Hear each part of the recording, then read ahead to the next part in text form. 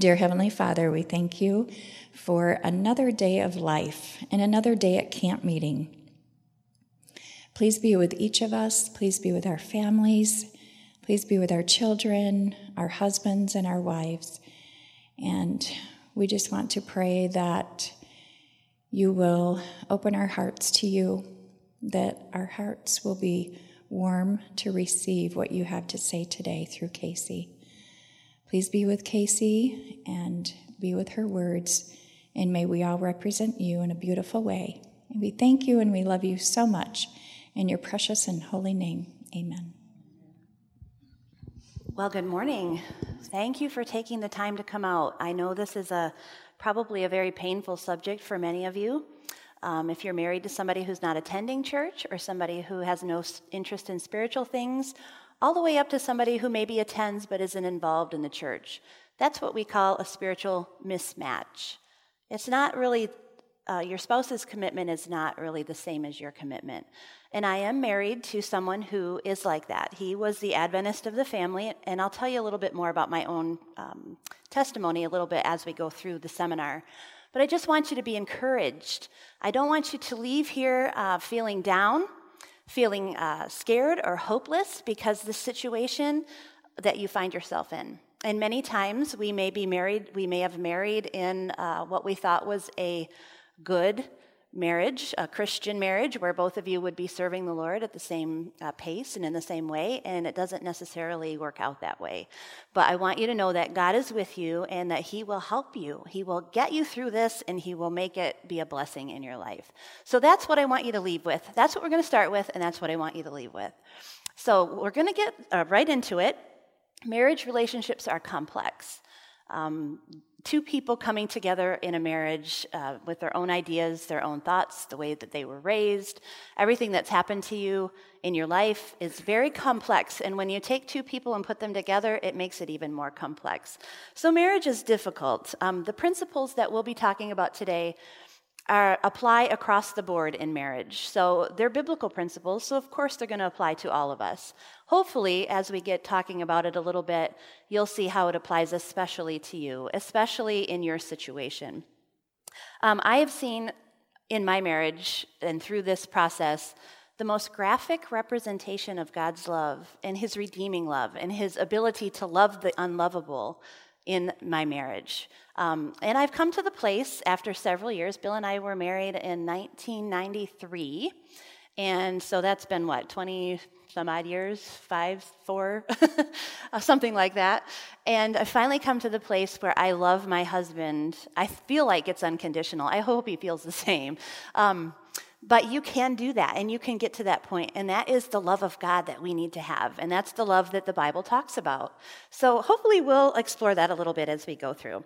So I do want to just pray one more time just for the Lord to speak, because I want to share with you my personal situation, but I want you to see God in your personal situation.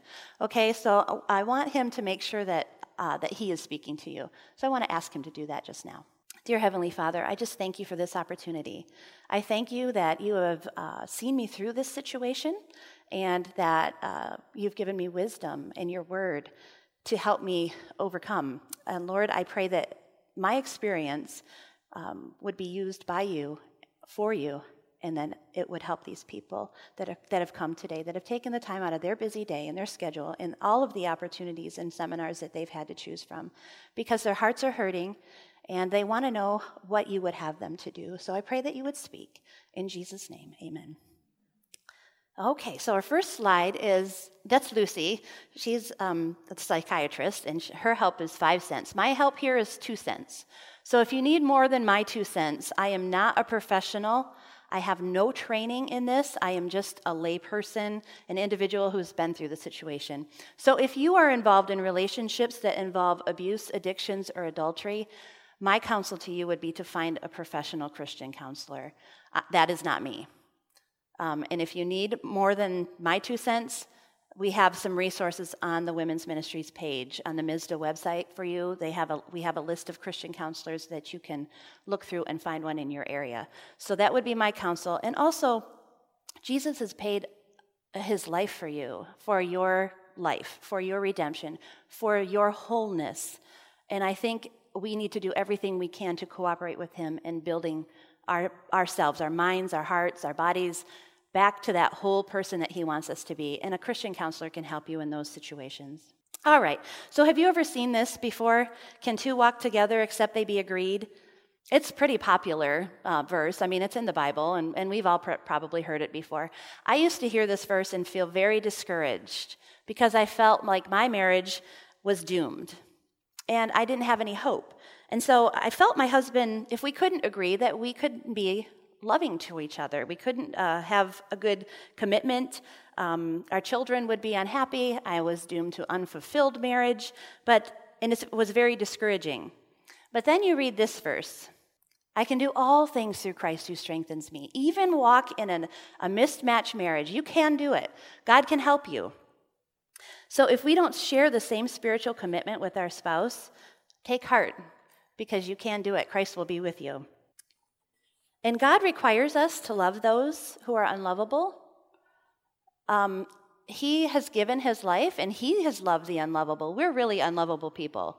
I mean, when you really start looking deep into your own heart, you can kind of see how unlovable we really are. We do things that hurt other people. We say things, we are selfish. And when we start realizing that, you start seeing how loving Jesus really is to love somebody like us, right? So now we're going to talk about spiritually mismatched. What does that mean? Unequally yoked. 2 Corinthians 6:14 says, "Be ye not unequally yoked together with unbelievers. For what fellowship has righteousness with unrighteousness? What communion has light with darkness?" Well, tell me, what communion does light have with darkness? If you were to think of Jesus and his life here on this earth, what did he do? He was light, right? And he came down here into this darkness and fellowshipped with it. I'm not saying that this verse is wrong, because we should be very careful about the people that we connect ourselves with. We should be very careful to choose those who love Jesus and love God and are committed to serving him. But somewhere through time and in your relationship, you've gotten to the place where your husband or wife is not serving the Lord, or not as you would wish them to. So it's okay to feel a little discouraged, but also to know that Jesus has overcome this for us, and he can help you do that. So what does it mean to yoke something together? If you look at our little picture up there of the little oxen, what is that thing in between them?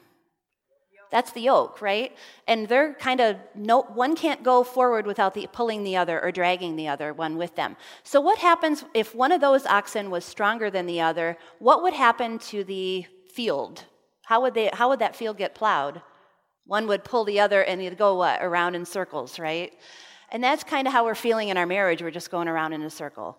The strong one's pulling the weak one, and we just keep going around the same problems over and over again, and we never get any solutions. So how can this be avoided? And let's see, Matthew 11:29 says this, "Take my yoke upon you and learn from me, for I am gentle and humble in heart, and you will find rest for your souls." We need the 3-person yoke. Have you ever seen anything like that, where the other one leads, there's one strong in the front and 2 in the back? So it's more like a team. We need to yoke up with Christ, and then he can help us, both of us, go at the same pace. Our problem is that we as Christians, and we as the strong one in our relationship, want to lead and we think that we're doing what Jesus would want us to do. But in all reality, we need to have that 3-person yoke and have Christ leading at the pace that both of you can go at the same time. So that's what we need to do. We're supposed to be yoked to Christ. Well, this isn't my story. This is my husband, Bill, and our 2 kids, and our kids are grown now. The little guy, Caleb, is now 14 and taller than both of us. So it's kind of an old picture, but this is our story.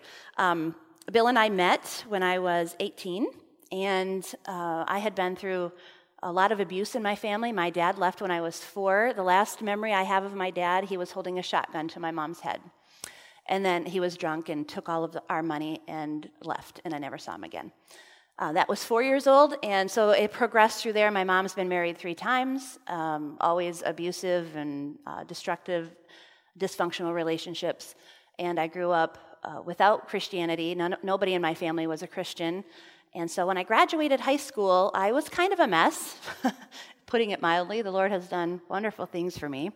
But I met Bill when I was 18 at a party. We were there, and it was through a family friend. And his family, after we met and started dating, was Adventist, although he was not practicing. His dad died when he was 12, and he has a brother and a sister. And then a year into our dating relationship, his sister was murdered. She was stabbed 12 times at her job, and it's unsolved to this day.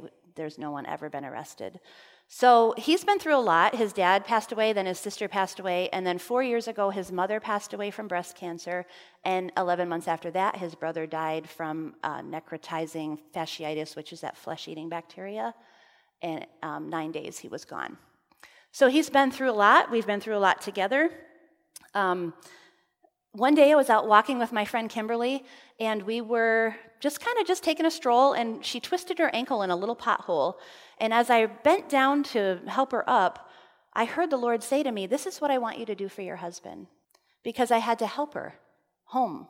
And it was very slow and very tedious and very, to me, kind of a inconvenience. But I heard the Lord tell me, "This is what I want you to do for your husband." You know, our spouses have been through so much. If you know your spouse really well, and I'm assuming that you do, you know what they've been through in their childhood. You know the struggles that they have with sin. You know the problems that they have with family. Whatever the issues may be, you are the closest one who knows everything that person has been through. And maybe they've hurt themselves and they can't get up.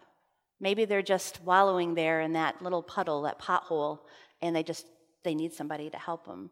And so I was worked for the conference, involved in church work. I was gone all the time doing things for friends and family and strangers, and realized that, I had kind of left my husband back there in that ditch. So the Lord was telling me that that's what I needed to do. He may be telling you something completely different. Maybe you've been wallowing in that pothole with him or her. And maybe it's time to get up and move, both of you. Or if one's not willing to get up, maybe it's time for you to kind of move on and let the Lord handle that situation. And I'm not saying divorce. Please don't get me wrong. What I'm saying is spiritually to get moving.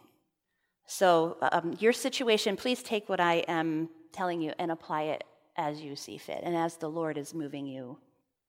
But that's what he told me is I needed to help. So what I was experiencing, though, at that time was a lot of loneliness. When your spouse is not in church and you sit there in the pew by yourself and you see all the other people with their spouses and their families, and it's just such a beautiful thing. It's very lonely. And people don't know what to say, and they don't know how to approach you or your spouse. Sometimes if they do come, and we'll talk a little bit about this later, they feel some things that are difficult. So I was lonely, bitter, because I wanted my husband to be the spiritual leader of the family. That's what my expectation for my marriage was. I had a loss of respect and love for him because he wasn't what I expected him to be. I had the burden of being the spiritual leader in our home and raising our children. I had disagreements. We had disagreements about our older son, Jake, played football. And he played football on Friday nights, and so we had a lot of disagreements about that left me discouraged. Or home rules. Sometimes you can feel criticized or ostracized by your husband in the church. You can feel envy or jealousy over other marriage or relationships. You can feel unloved or unappreciated or misunderstood. You can distrust your husband's decisions because you feel like they don't make the right ones. So there's a lot of distrust that comes in. Feelings of inadequacy or frustration, a feeling of never being able to convert your spouse or make him respect your beliefs. That's a difficult one because our efforts are always good. We're trying to convert them, trying to get them to love Jesus as much as we do, but it can be very frustrating. You fear his influence on your children and their choices, and you can even come to the place where you blame your unsaved spouse for the mistakes of your children. And that's a dangerous place to be and a very hard place to be because the two of you, and we'll talk a little bit more about this, need to be a team. And it's hard to do that if you're blaming him for every mistake that your children make, or her. You need somebody to talk to. Nobody understands or cares, or really, if they're not in that situation, they don't really get the frustration of it and the daily difficulties that you have to endure or that come your way.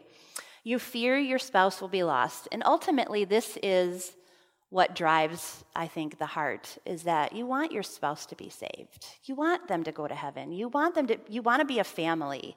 And so all of these fears and all of these things that we do are driven because we want our spouses to be in heaven with us.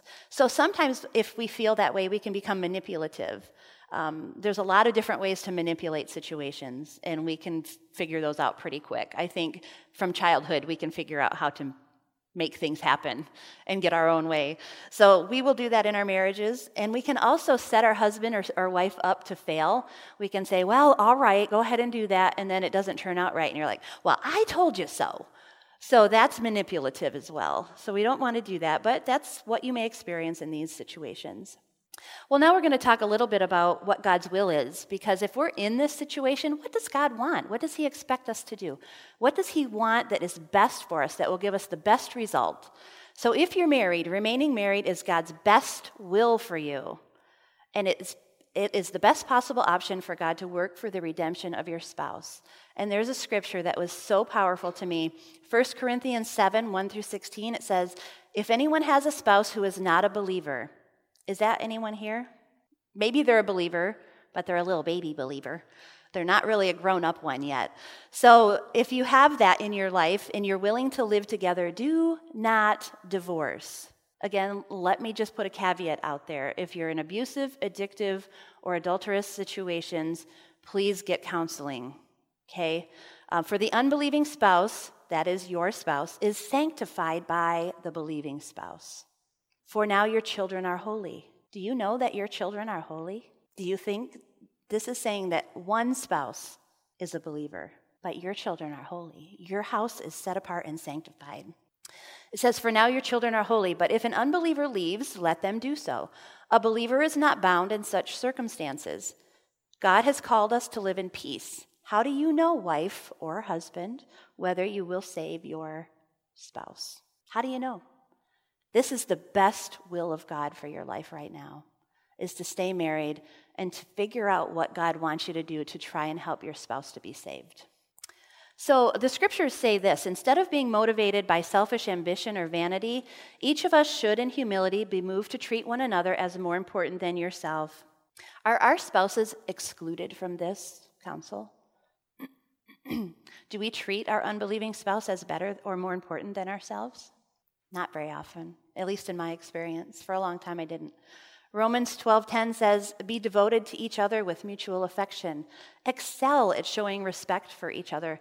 What does it mean to excel at showing respect? How do you excel at something? Strive diligently. Yep. If you're an athlete, how do you excel at your sport? Practice continuously till it hurts, pretty much. That's what the Bible's telling us to do. Excel at showing respect for each other. Think about it. Be intentional about it. Practice it. Do your best. Mark 10:9 says, therefore, what God has joined together, let no one separate. And I want to say that oftentimes in spiritually mismatched marriages, it's not necessarily an outside force that causes the separation. It's usually one of us. Because in my situation, I remember Bill has been through probably everything that you can go through, me pushing him away, trying to dissolve our marriage because I just didn't want to be in it anymore. And it was me that was doing that. I was the one that was trying to separate that marriage by causing him such distress and anger so that he would leave. Then it would be his fault instead of my fault. So we can do that to our marriages as well, and we need to take counsel. Therefore, what God has joined together, let no one, that's including us, separate that. So fast forward 15 years, this is our family. It was about the year 97, 98. Bill and I got back together. We were going to divorce. We got back together, and our family has been growing ever since. We've kind of decided, divorce is not an option. And the Lord has been working on me ever since then. And so it's been a long haul to come to this point to actually be able to share with you, because Bill's still not in church. He comes occasionally, And he respects my job and my church and my friends and all of that, but he still doesn't attend. He's not committed. So it's not a victory as someone would see, the Lord has completely changed that, but he has completely changed it. He's completely changed me and our relationship to each other. And we are happy. I mean, you can love somebody who's not in church. You can love somebody who doesn't love God the way you do. And you can respect that person. It's not an easy thing to do, but you can do it. So as I was preparing this, I did this 2 years ago for a women's retreat for one of our seminars. I went home and I asked my husband, I said, well, I've been asked to present something like this. And I said, what do you think about it? And he said, well, yeah, that's fine. He said, but let me tell you my side of the story. So you're going to hear his side of the story. There's always two sides to every story. So this is his side of the story, and I know that's really small. I hope you can read it okay. He had a lot to say, apparently. So he's not a DIY project or a jewel in our crown. When we would go to church, he would hear that, everyone that you save or you help or you're working with or whatever is a nice little jewel in your crown, and that would irritate him because he's not a jewel in my crown. He's my husband. So he wants acceptance for who he is as a human being, as someone that I loved enough to marry. We're not his savior. It's not up to us to convert him. It's the Holy Spirit and God's job to do that. It's just simply our job to love them. And I want to put a caveat in this because I listened to Pastor Wes's sermon yesterday morning, and he was talking about loving someone without correcting someone or accepting a sin in someone's life. And that's not what this is talking about. There are many times when Bill and I are talking about a situation or he wants to do something or we disagree, where I have to say, I don't agree with that. But you can do that in love and with respect. And we'll talk a little bit about that too. But without accepting it, but still loving that person and saying, you know what, you're an individual, you have your own decisions, and you are accountable to God for that. And so if that's what you want to do, then I accept that. I can't stop you, but this is my counsel. And that's all you can do. So I want to just make that caveat. I'm not saying to go home and love your spouse and let them just do whatever they want. I mean, they will anyway.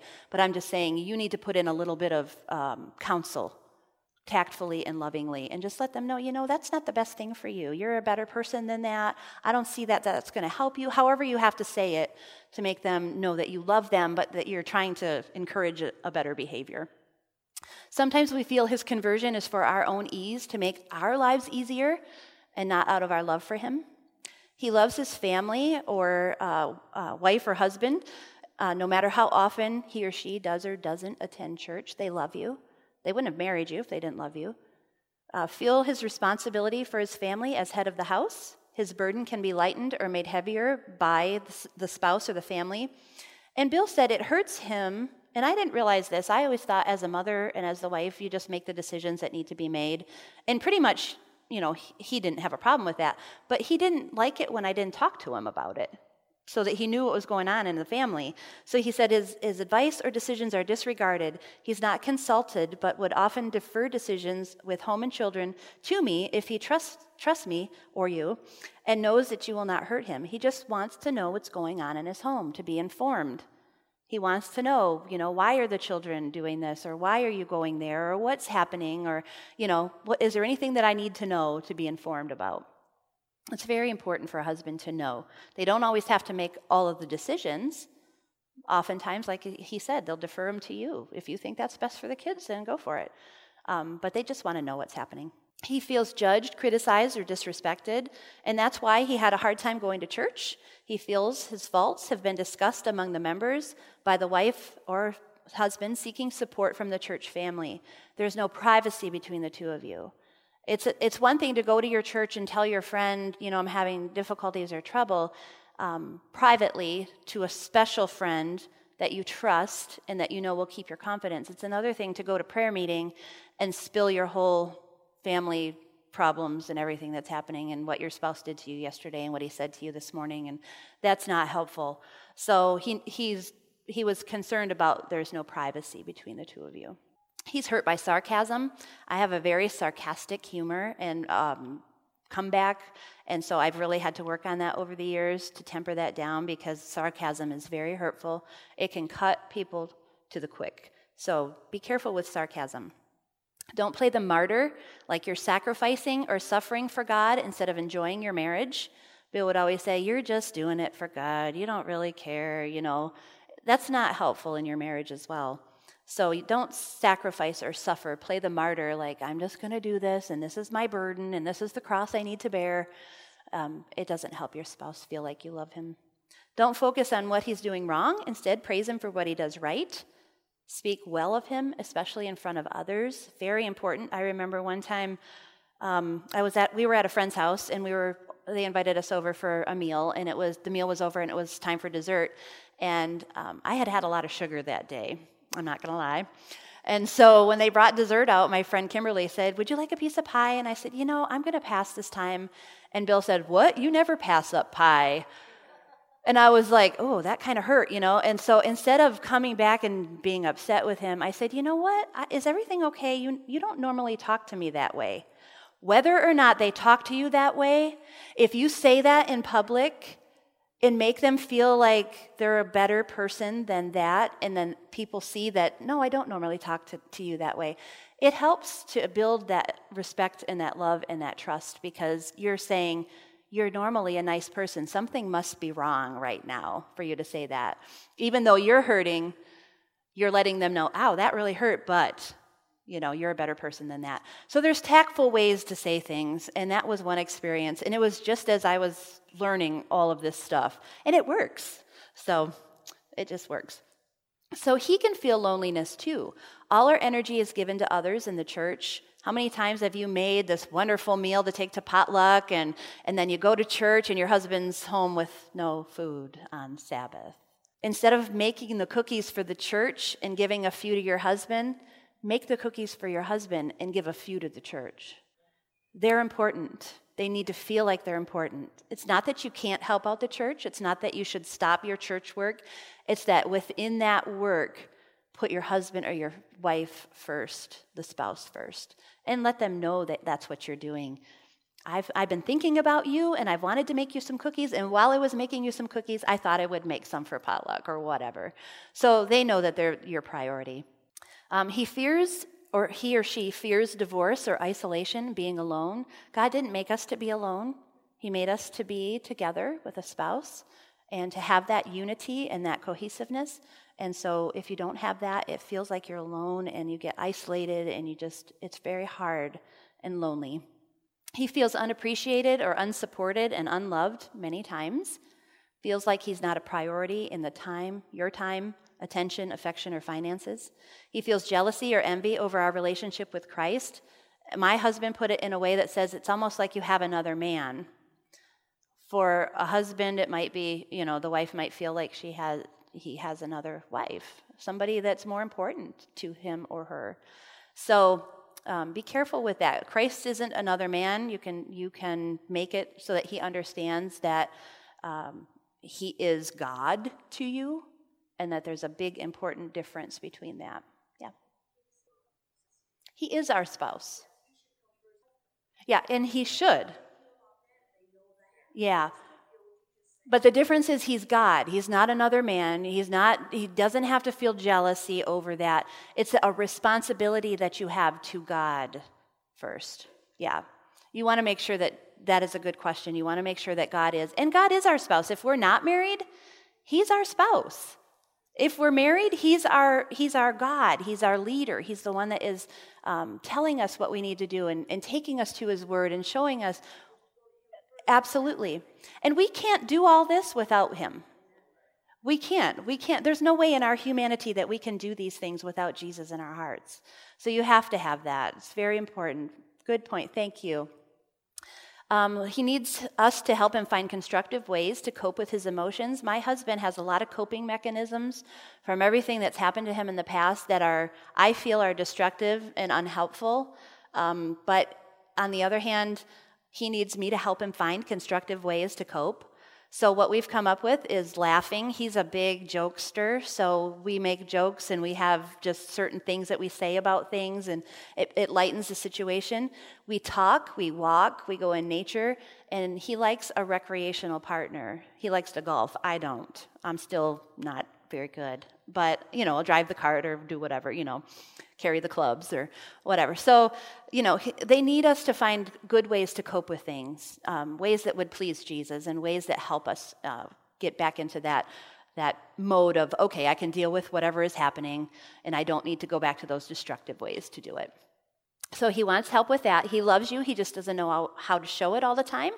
It would crush him and make him feel like a failure if you left him. You are one flesh, supernaturally part of him or her, and your absence causes them pain. Being away from your spouse causes pain. And I think that, we could just be reading the newspaper in the same room and it makes them feel better. We don't really have to even talk. We don't have to discuss any,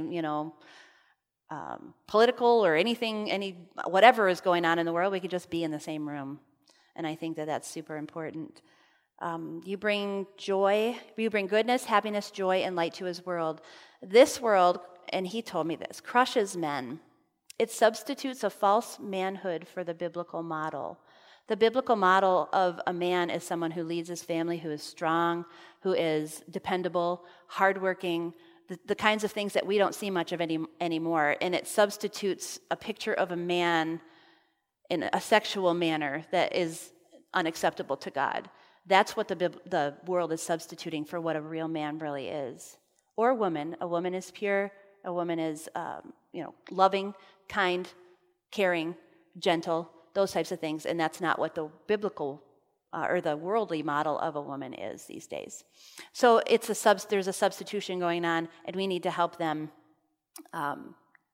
understand what their role is. We can bring out the boy or the king hero in our spouse, and it's all in how we treat them. He depends on you and needs you more than he would like for you to know, and it's hard to admit even to himself that you are his helper and he can't do life without you. We need each other. That's how God made it. I keep thinking of Adam and Eve when they were in the garden, and the tempter came to Eve and said, look at this beautiful fruit, and I think, you'll be wise and you'll know good from evil. And if she would have just said, I think I'm going to go back to Adam and talk to him about that and see what he thinks, this world would be in a completely different situation, I hope. Maybe Adam would have still gone the same way, I don't know. But sometimes we like to make these decisions on our own without going, the Lord gave me someone to bounce this off of, to talk to about, to just see what his opinion is, or if his connection that moment was stronger with the Lord than hers, to help her with that. So we need each other. They need you, you need them. So those were my husband's thoughts on the matter.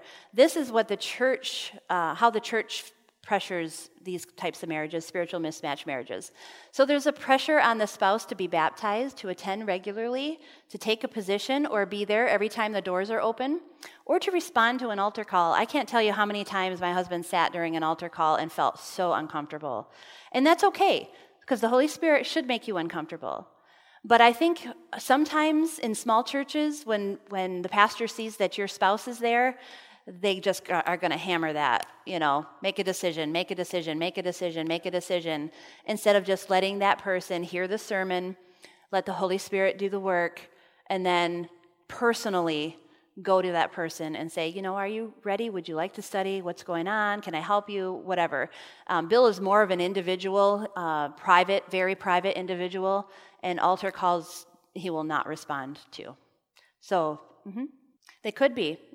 Absolutely, they could be.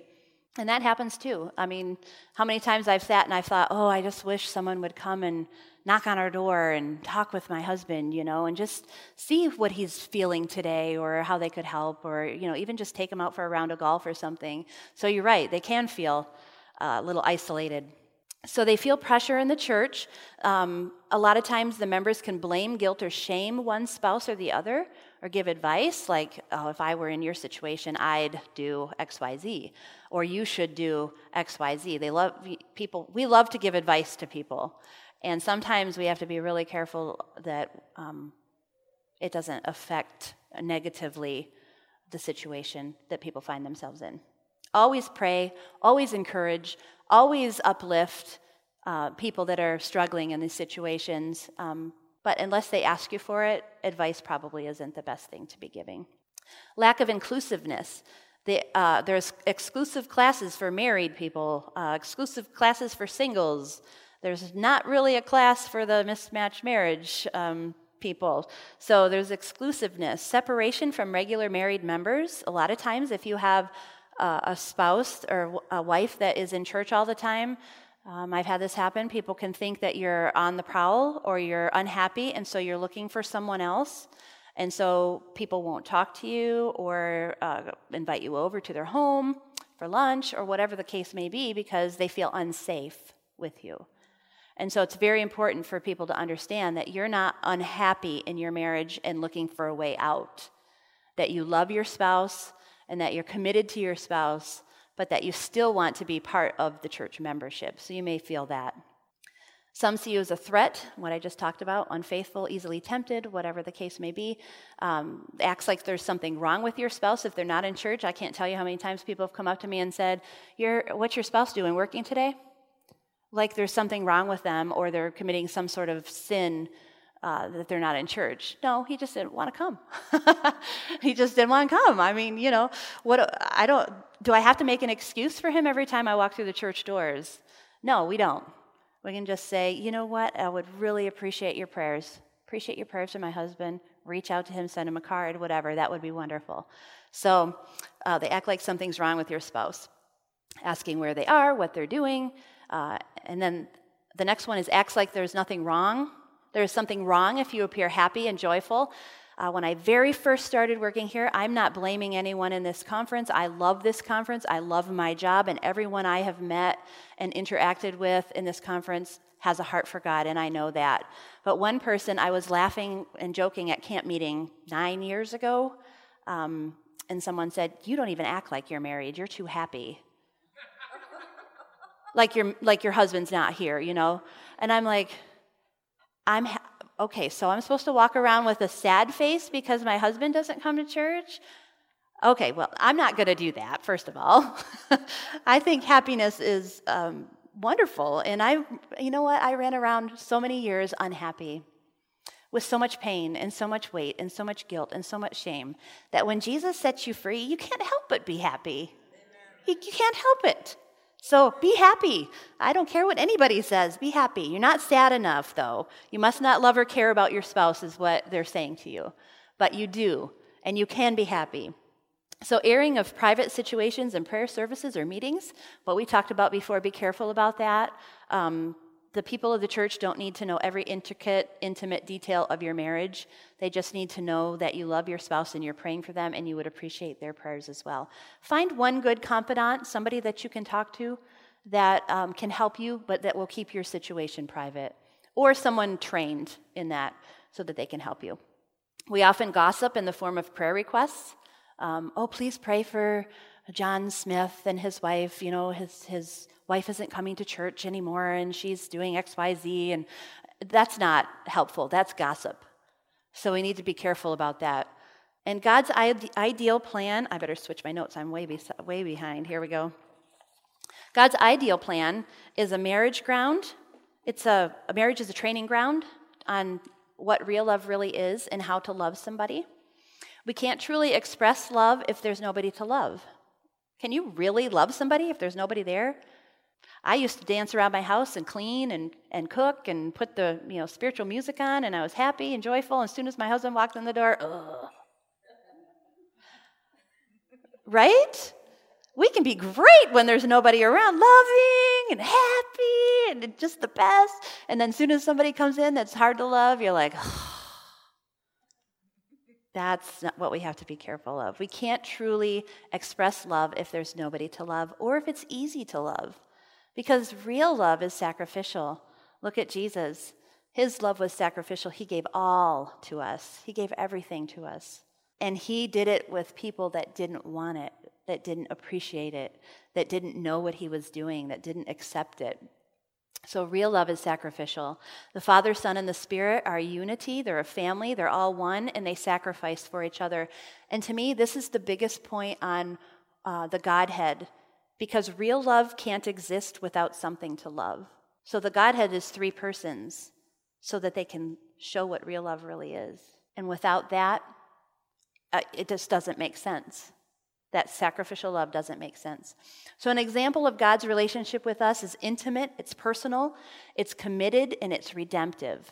That's what God wants with us. Our relationship with him is intimate, it's personal, it's committed, and it's redemptive. It's an example of an organization or authority. Heaven has a system, the Father, Son, and the Spirit, and earth has a system, husband, wife, and children. It's in order. It's completely organized. It requires death to self, death to the flesh, and life in the Spirit. Choosing the will of God over our own, and our relationship is binding. It's a covenant, and that's God's ideal plan for marriage. Does that make sense to everybody? All right. So now that we've looked at that, let's go to characteristics of a healthy relationship. These are some things that our relationships should have in them if they're going to be healthy. Some areas may be better than others. Some may need more work than others. But these are the things that make a healthy relationship. Love, respect and honor, submission, which is a dirty word in today's society. We're going to talk about that. Or simply trust. That's what submission really is trust. Fruit and action, honesty, forgiveness, and influence. So love is first. Love has many meanings these days and many nuances. And mostly it means in today's society that you just give everybody a license to do whatever they want. That's not true love. Love is a state of perfect caring. It's an active noun-like struggle. How many of you struggle to love? I do. To love someone is to strive to accept that person exactly the way he or she is right here and now, not to accept their wrong behaviors, but to try to get them to a better place. That's what real love is, and it's sacrificial. 1 Corinthians talks about love. It says in 1 Corinthians 13, if I speak in the tongue of men or angels, and I want to just add my spouse in here as we read it, but do not have love for my spouse, I am only a resounding gong or clanging cymbal. If I have the gift of prophecy and can fathom all mysteries and all knowledge, and if I have a faith that can move mountains, but do not have love for my spouse, I am nothing. If I give all I possess to the poor and give over my body to hardship that I may boast, but do not have love for my spouse, I gain nothing. Love for my spouse is patient. Love for my spouse is kind. It does not envy. It does not boast. It is not proud. Love for my spouse does not dishonor others, is not self-seeking, is not easily angered, it keeps no record of wrongs. Love for my spouse does not delight in evil, but rejoices with the truth. It always protects, it always trusts, it always hopes, it always perseveres. Love for my spouse never fails. Isn't that powerful? So powerful. God's love can do all things. It can change situations. It can make it better. Titus 2:4 says, urge the younger women to love their husbands and children. Sounds to me like there was a problem with that in Bible times. And I think there's a problem with that today. So we need to urge women and men to love their husbands and their wives and their children. 1 John 4:7-8 says, beloved, let us love one another, for love is of God, and whoever loves has been born of God and knows God. Anyone who does not love does not know God, because God is love. So if we need more of that, we know where we can go to get that, right? We can go to God and get that. So how are we doing, comparing ourselves to this verse, how are we doing loving our spouses? Can be kind of challenging, can't it? Not doing so good when I think about it. So we have some work to do. Is our love selfish or is it sacrificial? These are just questions to ask yourself, how you're doing. Does it meet this standard? If we need more love, we need more God, right? The only way we can hope to have this love is to be so connected to Christ that his love flows through us. We can't manufacture it. It's a gift, but it is a gift that God is freely willing to give us. Okay, we're going to move on to respect and honor. So you have asked God to give you that love that we need in our hearts. And once we have that, then we can move on to that respect and honor. The definition of respect is to esteem or defer to. So there's two different parts, and I didn't really realize that. Respect means esteem. Sometimes when your spouse is not in church or they're actively acting against the gospel, that esteem can suffer, that respect. But there's another part to it. It's to defer to. And that's the part that's hard for some women to do, especially. Men seem to have a better grasp on deferring to their wives. And I've heard the saying, and it kind of annoys me a little bit, is that when mama ain't happy, ain't nobody happy. Yeah, to me, that's, I don't know, I have a tough time with that. When I hear that kind of stuff, I'm just like, we should both be happy. Everyone should be happy. So I have a hard time with that. So be careful when you say things like that, because what you're really saying is it's my way. I don't have respect for you, and what you think and what you have decided, I'm not even going to consider that. So be careful when you say things like that, because it can put a negative connotation to your husband or your spouse. So respect means to defer to. Ephesians 5:33 says, the wife must respect her husband. Is there any wiggle room in that? Doesn't sound like it, does it? There's not a lot of wiggle room in there. The wife must respect her husband. 1 Corinthians 11:3 says, but I want you to realize that the head of every man is Christ, and the head of every woman is man, and the head of Christ is God. What it's saying here is that there's a system of authority. God the Father, Jesus, then the man, then the woman. Now, I work for Jane Harris. She is my boss. I respect her. I esteem her, first of all, because she's a wonderful person, but I also defer to her because she's an authority over me. She has authority over her. She answers to people above her, and those people answer to people above her, and et cetera, and so on, right? So there's a system of authority, and the word respect means that you submit yourself, that you trust in that authority. You may not always agree with the way that people are doing things or your spouse is making decisions, but because of the system of authority that God has created and placed, that is what we need to do, is to submit ourselves to it. It's a hard thing to do, but the way that you get it back, and this is biblical, and we're going to talk about this in the next slide, is to do it anyway. And when you do it and you give it, somehow it creates something in that person, and then it'll come back to you. It'll come back to you, and I don't know, that's a God thing. I don't know how that works. All I know is that when you do what the Bible says and you actively participate and cooperate with God, that He creates new situations. He makes new life out of things that you thought were dead. Maybe you can't esteem or respect your husband, but I think that when you look back at the person that you married and everything they've been through and all of the challenges that they've had, that you can come to the point where you're like, I kind of understand why you're acting the way you are. I kind of understand and can empathize with your pain. And when you get to that point, don't you want to feel like that? Like someone could say that to you?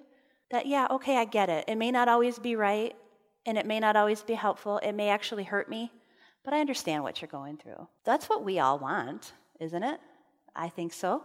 So when you give it, it actually creates it, and it comes back to you in love. And that's kind of the way that God made it. But He's saying the wife must respect her husband. You don't have to agree all the time, but you have to defer to them because of the position that they hold. Obedience? Yep, and I was going to talk about that, but I took the slide out, so I'm glad you asked, because I feel like the Lord wants me to say something about that. In Numbers 30, there is a passage, and it's kind of a big passage, and that's why I took it out. It takes up a lot of time. The Lord talks about if a wife makes a vow and the husband honors that vow, or the husband doesn't stop her from making it, say it's a bad choice or something, and the husband doesn't stop her from doing that he's responsible. That he's responsible. Who did God come looking for in the garden when Eve made it?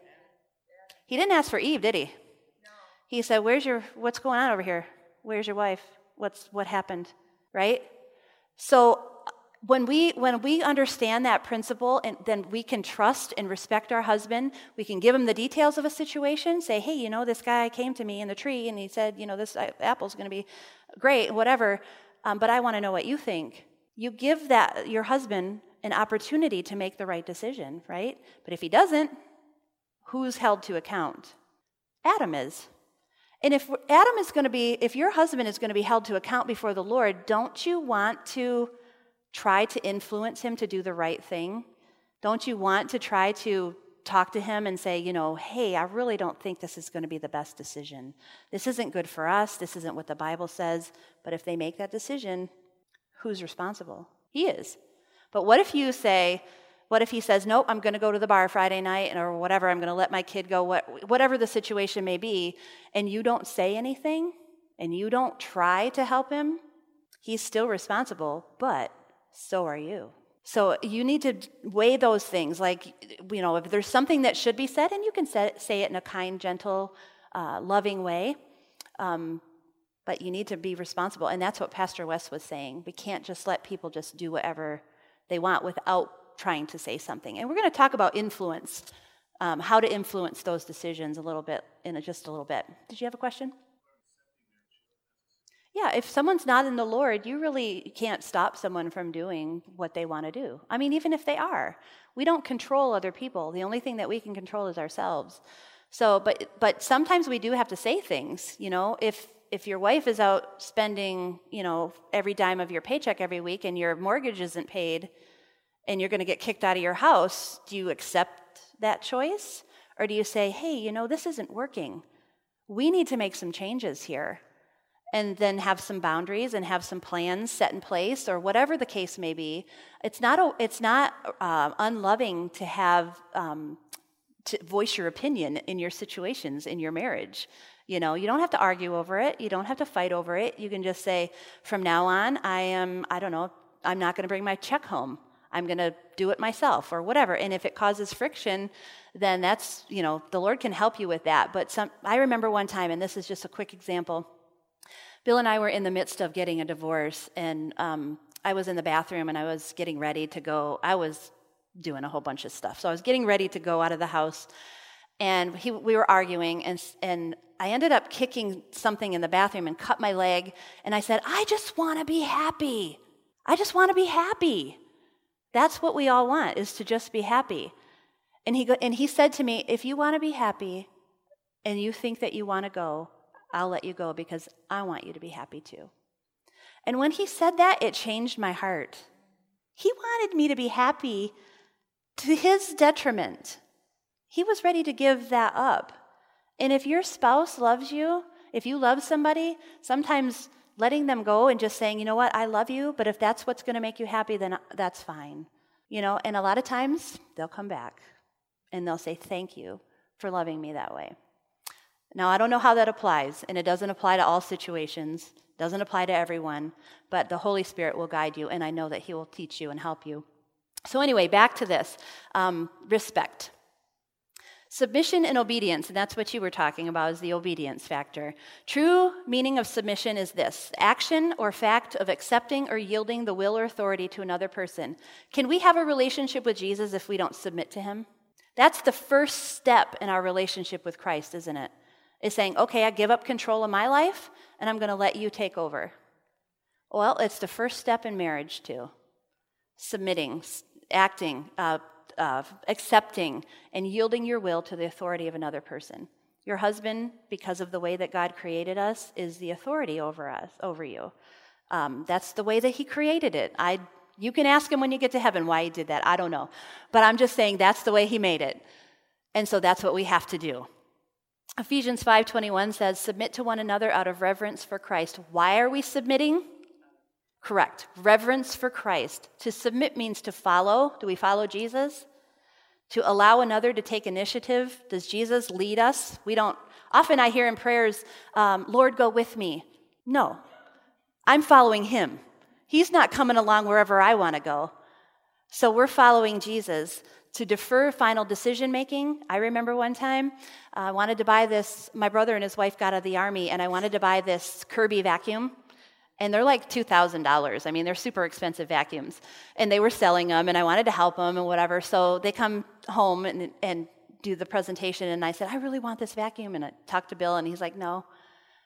And at the time, they were living with us, and they had just gotten out of the service, and they had a dog, and we were buying their food and everything, and I was really upset. I wanted this vacuum, and I thought it was really rude of him not to support my brother and his wife.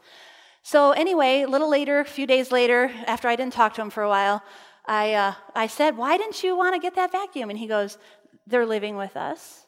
We're supporting them. We're buying their food. We're taking care of them. Their dog chewed up our chairs. Now we need to get new chairs. He said, that's enough. It didn't even register with me that he would be feeling that way, that's what he was seeing, So submission is oftentimes beneficial to us. We don't really realize that in the moment and in the situation, but sometimes another perspective is important. And that's how God wants it to be, two together, If we would have taken the time, if I would have taken the time and just said, why do you feel that way? And he would explain it to me, I wouldn't have had a problem, and we wouldn't have been not talking for 5 days. So it's important. Submission is helpful. Submit to one another out of reverence for Christ. Back down to defer final decision-making, to place oneself under the care of another. That's what I was doing. Bill was caring for me. I didn't realize it. Now I do. To give headship or authority to another. And it's not so much an action as an attitude. Submission really, bottom line, it is trust. It's just saying, you know what, I believe that you will consider all of the options and that you'll make the right decision. And you can give your input and you can talk. And sometimes he'll say, you know what, why don't you make that decision? And you do. As a wife, you just make the decision. But you've talked about it. And so submission isn't a dirty word. I think people have completely misunderstood what it really is. So our example in the Bible is Philippians 2, 5-8. Your attitude should be the same as that of Christ Jesus, who, being in the very nature of God, did not consider equality with God something to be grasped. Oftentimes I hear, we're equal. We were made side by side. Yeah, we are. We're equal. We're part of God. Took Eve out of Adam and made her his equal, but he also made a system of authority. And so Jesus was in subjection to that. He did not consider equality with God something to be grasped, but made himself nothing, taking the very nature of a servant, being made in human likeness, and being found in appearance as a man, he humbled himself and became obedient to death, even death on a cross. Therefore God exalted him to the highest place and gave him that is the name above every name. So our example is Jesus in all things. His submission, his example, his attitude, his humility, it's all an example for us. And it's difficult when you're in a situation where it's hard to be humble or you feel like you're the one that's always doing it. But this is what God's asked us to do. And I'm telling you, it will make a difference in your marriage. Again, 1 Peter 3, 1-6 says, wives, in the same way, submit yourselves to your own husbands. To who? Or wives, or whatever the case may be. But submission we kind of think is a humility or a groveling or something to all people, all men, or all, I can't say women because it really doesn't apply in this situation because of the way that God made the hierarchy of authority. But we think that it means that you need to grovel or be less than, but the Bible is telling us here that it's to our own husbands, right? And submission and trust is wonderful in its proper authority, in its proper realm. But it's a two-way street, absolutely, yep.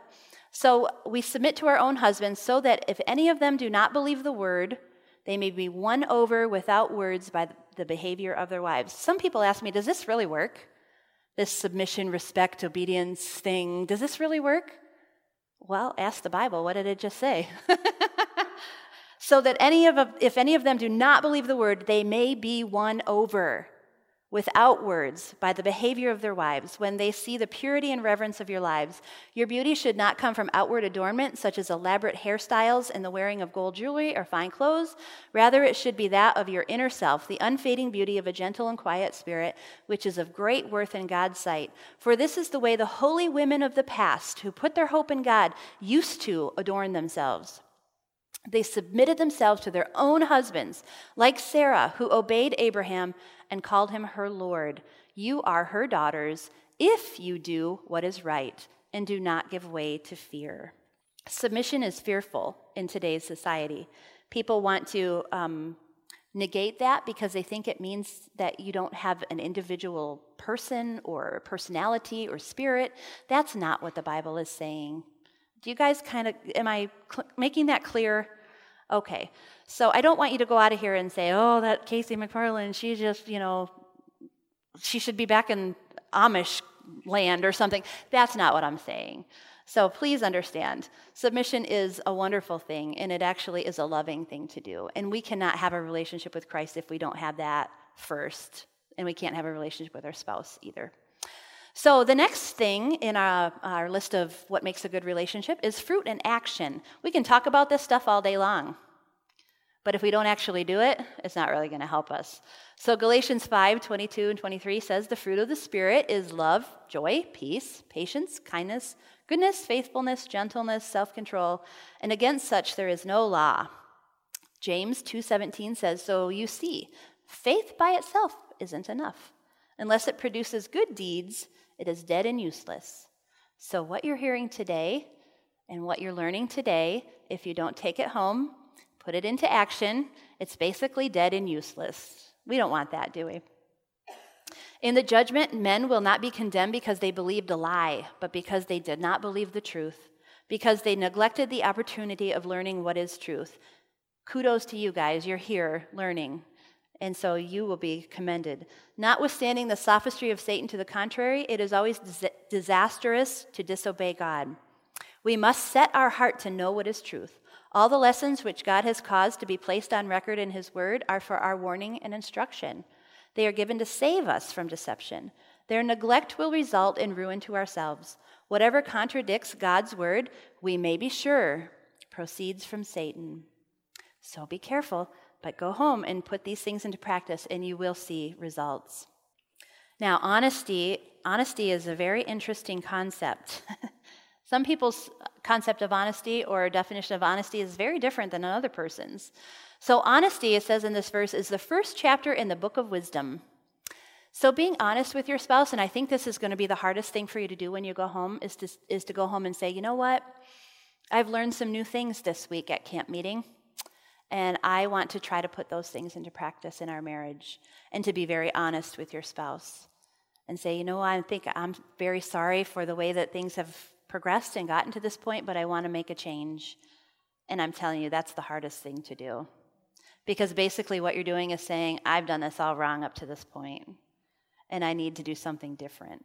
But honesty is so important, and Scripture talks about honesty.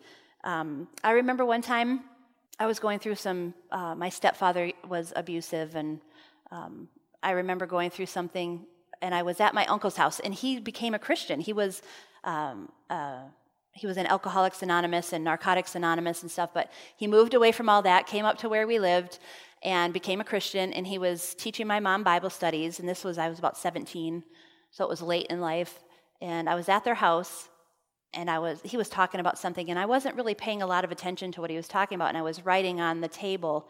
He had a wood table, but it had a plastic tablecloth over it, and it was one of those old-fashioned tablecloths with little bumpy flowers on it, and so I was just drawing around these little flower petals with a pen, and I wasn't paying attention to what I was doing, and then all of a sudden he said, stop, and I was like, oh, I'm so sorry. He wasn't mad at me, but he just said, stop, and then I looked down. He goes, look down at what you wrote. And I said, I didn't write anything. I was just drawing on your flowers, you know. And he goes, no, look at what you wrote. And in the tablecloth, the word help. I had outlined the flowers, and it spelled out the word help. And so he said, you know, you can tell God how you feel. I was so angry as a kid, so angry. And I said, well, I don't know God, first of all, and I don't even know how to talk to him or anything, you know. And I said, and I don't want him to know that. And he said, you can tell him because he already knows. So honesty was really very powerful, and I remember it to this day because honesty is so important, just to tell how you feel. You can tell God how you feel if you're angry, if you're upset, if you feel betrayed, if you feel whatever. Sometimes we like to squash that down and just pretend like everything's okay. But God can handle it. He can know if you're upset with him. He already knows, like my uncle said. So honesty is so important, and he can handle your anger or whatever. So I hope that the first thing you do when you leave here is to go home and tell your husband or spouse, I want to make some changes. I want to be honest. I want to try to work through this. I want to respect you. I want you to be the head of our family, and I want to talk about decisions, but I would defer to your decision making. And then we're going to talk about influence, which I think is the most important part of this whole thing. So honesty is important. In John 1, 44 through 50, there's a little story about Philip and Andrew and Peter and Jesus. And it says, Philip, like Andrew and Peter, was from the town of Bethsaida. Philip found Nathanael and told him, We have found the one Moses wrote about in the law, and about whom the prophets also wrote, Jesus of Nazareth, the son of Joseph. Nazareth? Can anything good come from there? Nathanael asked. Come and see, said Philip. When Jesus saw Nathanael approaching, he said of him, Here truly is an Israelite in whom there is no deceit. How do you know me? Nathanael asked. Jesus answered, I saw you while you were under the fig tree before Philip called you. And Nathanael declared, Rabbi, you are the Son of God. You are the King of Israel. What was Jesus commending him for? Being honest, right. People were going around town and saying, here's this Messiah or whatever, come from Nazareth. And the whole town was saying, does anything good come out of Nazareth? But they wouldn't say it to Jesus. They wouldn't say it out loud. It was just something that was in their mind. But Nathanael said it out loud. He was like, hey, does anything good come out of there? And Jesus commended him. Was it complimentary to Jesus? Not really. But Jesus said, thank you for being honest. Thank you for being honest. Honesty is important to God. Our next step is forgiveness. Forgiveness is so important in marriage. If you can't forgive, if you can't just let things go, no matter how hard it is or how much it's hurt you, you really don't have a chance because it's just going to build and build and build and build, and your marriage is going to get worse and worse and worse and worse. So Ephesians 4:31-32 says, Let all bitterness and wrath and anger and clamor and evil speaking be put away from you with all malice, and be ye kind one to another, tender-hearted, forgiving one another, even as God for Christ's sake has forgiven you. And I love this by Mahatma Gandhi. It says, the weak can never forgive. Forgiveness is an attribute of the strong. It takes a lot to forgive, doesn't it? Yeah, but we're strong through Christ and we can forgive. So sometimes we do need to ask for forgiveness even when we don't realize we've done something wrong. Yep, that's very powerful. If someone feels like we've hurt them, whether we think we have or not, that doesn't matter. What matters is that person feels hurt. And so forgiveness, we should be offering that. Very good point. And this is my favorite part, influence, because this is how I have learned and put into practice how Jesus has worked with me and worked with my husband and moved things along. If you look at that little picture up there, it says it's not the towering sail that moves but the invisible wind that moves the ship. Sometimes we think that we only move the ship by, grabbing a hold of that wheel and turning the ship ourselves and making things happen. It's influence that makes things happen. The Bible describes the Holy Spirit like a wind. It comes, it goes, it moves things. We don't know where it comes from. We don't know where it goes. But wives can have a powerful influence with their husbands. And this is the sailboat example. The husband is the captain, right? According to what we just learned. The wind is the wife's influence. The sails is that he's listening. Sometimes if we are critical or we've hurt them in any way, their sails can be put down. The storms are arguing or wrestling the wheel. Sometimes our influence is very strong. The wind is very strong, and we want to make things happen, but really all we are doing is causing a storm, which will shipwreck you or make a mistake or a problem. And then sometimes wives have been shipwrecked. Their marriages have been by bad decisions, and so they're afraid to get back on there and make some repairs and keep going. That's very important. If your husband steers your ship into the beach or the shore or something happens, a lot of times we want to jump ship. But what we should be doing is making those repairs, getting back on the boat, and continuing on toward our destination. So biblical wives, what influence did they have? What was the example of Eve's influence on Adam? Was it good or bad? Bad. How about Jezebel? Bad. Pilate's wife, she tried to stop him, didn't she? I give that woman a lot of credit. She said, don't have anything to do with that just man. She tried to do what was right. He made the wrong decision. We don't hear anything about her having a problem with the Lord, but he did. So, influence is very important. Pilate's wife tried to do the right thing. What about Herodias? Bad. What about Sarah? She did some good. She did some bad. She had some, told him to go take a slave girl and have children, and that didn't work out so well. And then later on, she had good influence on him, didn't she? So I think she learned her lesson, I hope. So anyway, influence is super powerful when you're talking about relationships and husbands and wives, and it's very gentle. So I think, and if you think back to your grandma or somebody in your family that had powerful influence on you, it was usually very gentle. It wasn't super strong. It just seemed to come out of nowhere, and you don't know where it came from. So influence is great. Practical help. We're almost done. Practical help is to begin again. So when you go home, have that conversation with your spouse. Commit to it. Spend time with God, because, again, the only place you're going to get the courage and the strength to do it is through the Lord. Pray for your marriage. Ask God to help you love your spouse with a Christ-like love. Commit to improving your marriage.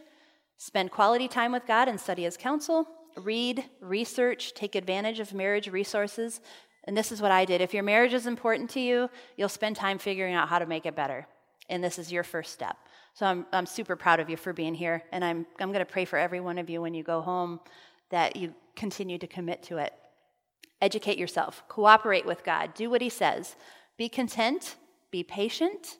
We've been married 24 years, and about 15 of those I've been committed to it. So it takes time, a lot of time. But it's time you're going to spend anyway. You might as well be doing something constructive. So tell your husband that you want to work on improving your marriage and be open about it. When you make a mistake, you fall into old patterns or whatever, tell him, I just fell back into an old pattern. I'm going to try again. Be honest about it, and he's going to respect you for that. Seek your husband's counsel. Talk to him and start over. Show and speak love. Always speak love. Assure him you love him. No matter what happens, the two of you can get through it. Apologize, whatever your situation. Tell him you appreciate his good qualities. He's a good provider. He may be a hard worker. He may be a good father. He may be funny. He may be happy. You might like his smile. Whatever it is that you have to find to compliment. You may like his toes. I don't know. Whatever it is that you like about your husband, you tell them, and do things for him when you do things for others. Tell the truth always. Have integrity. If your husband asks you a question, did you spend XYZ today? Tell the truth. I have a big problem with that because I love to shop, and so I would keep things in my trunk.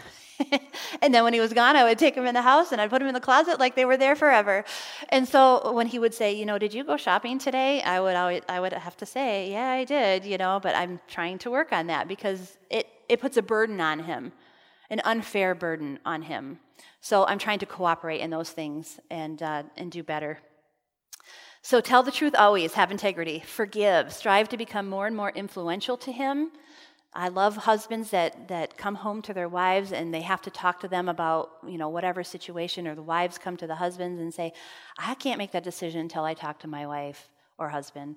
That is so beautiful to me and so impressive that you have that relationship where you know that they have something important, a perspective that you need. And so that's really special. Let's see, where are we? Give him the wheel of your family. A lot of times we like to give it over to them, but then we like to take it back. Okay, you make those decisions. As soon as they make a wrong decision, I want that back. Nope, you can't have that anymore. But we need to consistently make sure that they know that, their decisions are respected. Set boundaries, personal and spiritual. You don't have to, accept certain behaviors. That's not what I'm saying. What I'm saying is that you need to talk to your husband, be honest, and respect his decisions. If his decisions disagree with what you think he should be doing and they interfere. I was talking to one lady and her husband was cheating on their taxes. And so that was a very difficult situation for her. And she was concerned. And I said, it's okay to have a boundary and to say, if that's what you choose to do, then we'll file separately, because I'm not going to be responsible for that. There's decisions and things that go on in marriages that you need to say, I'm just not comfortable with that. And that's okay. God wants you to do that. God is expecting you to do the right thing. So don't be complicit in someone's choices if it's going to affect you. You could end up in prison for that. So be careful. Set boundaries, personal and spiritual. Love unconditionally like Christ. And the scriptures tell us, and this is my final slide, trust in the Lord with all your heart. Do not lean on your own understanding. In all your ways acknowledge him, and he will make straight your path. Proverbs 3:5-6. Be strong and courageous, and this is my prayer for you. Do not be frightened or dismayed, for the Lord your God is with you wherever you go. We know all things work together for good to those who love God and to those who are called according to his purpose. Romans 8:28. And then finally the Lord says to you, I know the plans I have for you, declares the Lord, plans to prosper you and not to harm you, plans to give you a hope and a future. God is with you. He is in this situation with you. He is helping you, and he will encourage you and strengthen you. And when you feel like you just can't do it anymore, I remember one time Bill was home for a long period of time, and we were home together, and we weren't getting along. And I went to my closet, and actually it was his closet, and I had a little stool, and I sat on the closet, and I just prayed, Lord, you have to make him leave for 5 minutes. I just need 5 minutes alone. I said, because I was trying to be nice, and I just didn't want to be, mean to him. And I knew that if he stayed around 5 more minutes, I was going to be mean. So I sat in that closet, and I prayed, and he found me there about 5 minutes later, and he said, I have to go up to the gas station and get some gas for the lawnmower or whatever it was. And I was like, oh, thank you, Jesus. So I just needed a minute. Sometimes you just need a minute to pray and just say, and I remember saying to myself, or saying to the Lord, if he doesn't leave, please help me to be nice. Even though I don't want to, please help me. And I will do what you want me to do. And when you pray that prayer, you're submitted to the will of God. God will help you. He'll give you a miraculous blessing. I just couldn't believe it, So when you feel like you can't do it, you can. Just go to God, lay your burden at his feet, and he will help you. Okay? Our spouses need it because, like we read, the best way for your spouse to be saved is for you to stay with him or her. Your family's sanctified, it's set apart, and your children are holy. Do you want your children to be holy, to be special to God, to be watching over them when they're not in the home? That is such a beautiful promise. Let's bow our heads and have a closing word of prayer. If you'd like to talk to me afterwards, I'll be here for a few minutes. I'd love to speak with you. Dear Heavenly Father, thank you so much for your word. Thank you for the promises that you've given to us. Thank you for Jesus, who gave us the example of how we need to treat each other. And when we do those things, Lord, we know that you will make a way. You'll make something new out of something that was dead. And Lord, I pray that you will be with each person that's here today, that as they go home and they start a new beginning with their spouse, as they try to put all those old hurts and pains behind them, and they realize that this is not a life sentence, that they can be happy, that you can help us to have joy in our hearts, and that you can guide and direct our decision-making. Lord, I just pray that you will be with them in a special way, that your heavenly angels would go to their homes, that they would abide there with them as they work on this together. Lord, I pray for their families, for if they have children at home or whatever the situation may be, I pray that you would just draw near to them and that they will realize that no situation is too difficult with you. Yes, it's trying. Yes, it's challenging. But Lord, we know that we can be victorious and that we can love the unlovable like you did. So we thank you so much for this time. I pray that as we go to lunch, that you would be with us and that our hearts would be lifted up in encouragement and joy and happiness today. In Jesus' name we pray. Amen. This media was brought to you by Audioverse, a website dedicated to spreading God's Word through free sermon audio and much more. If you would like to know more about Audioverse, or if you would like to listen to more sermons, please visit www.audioverse.org.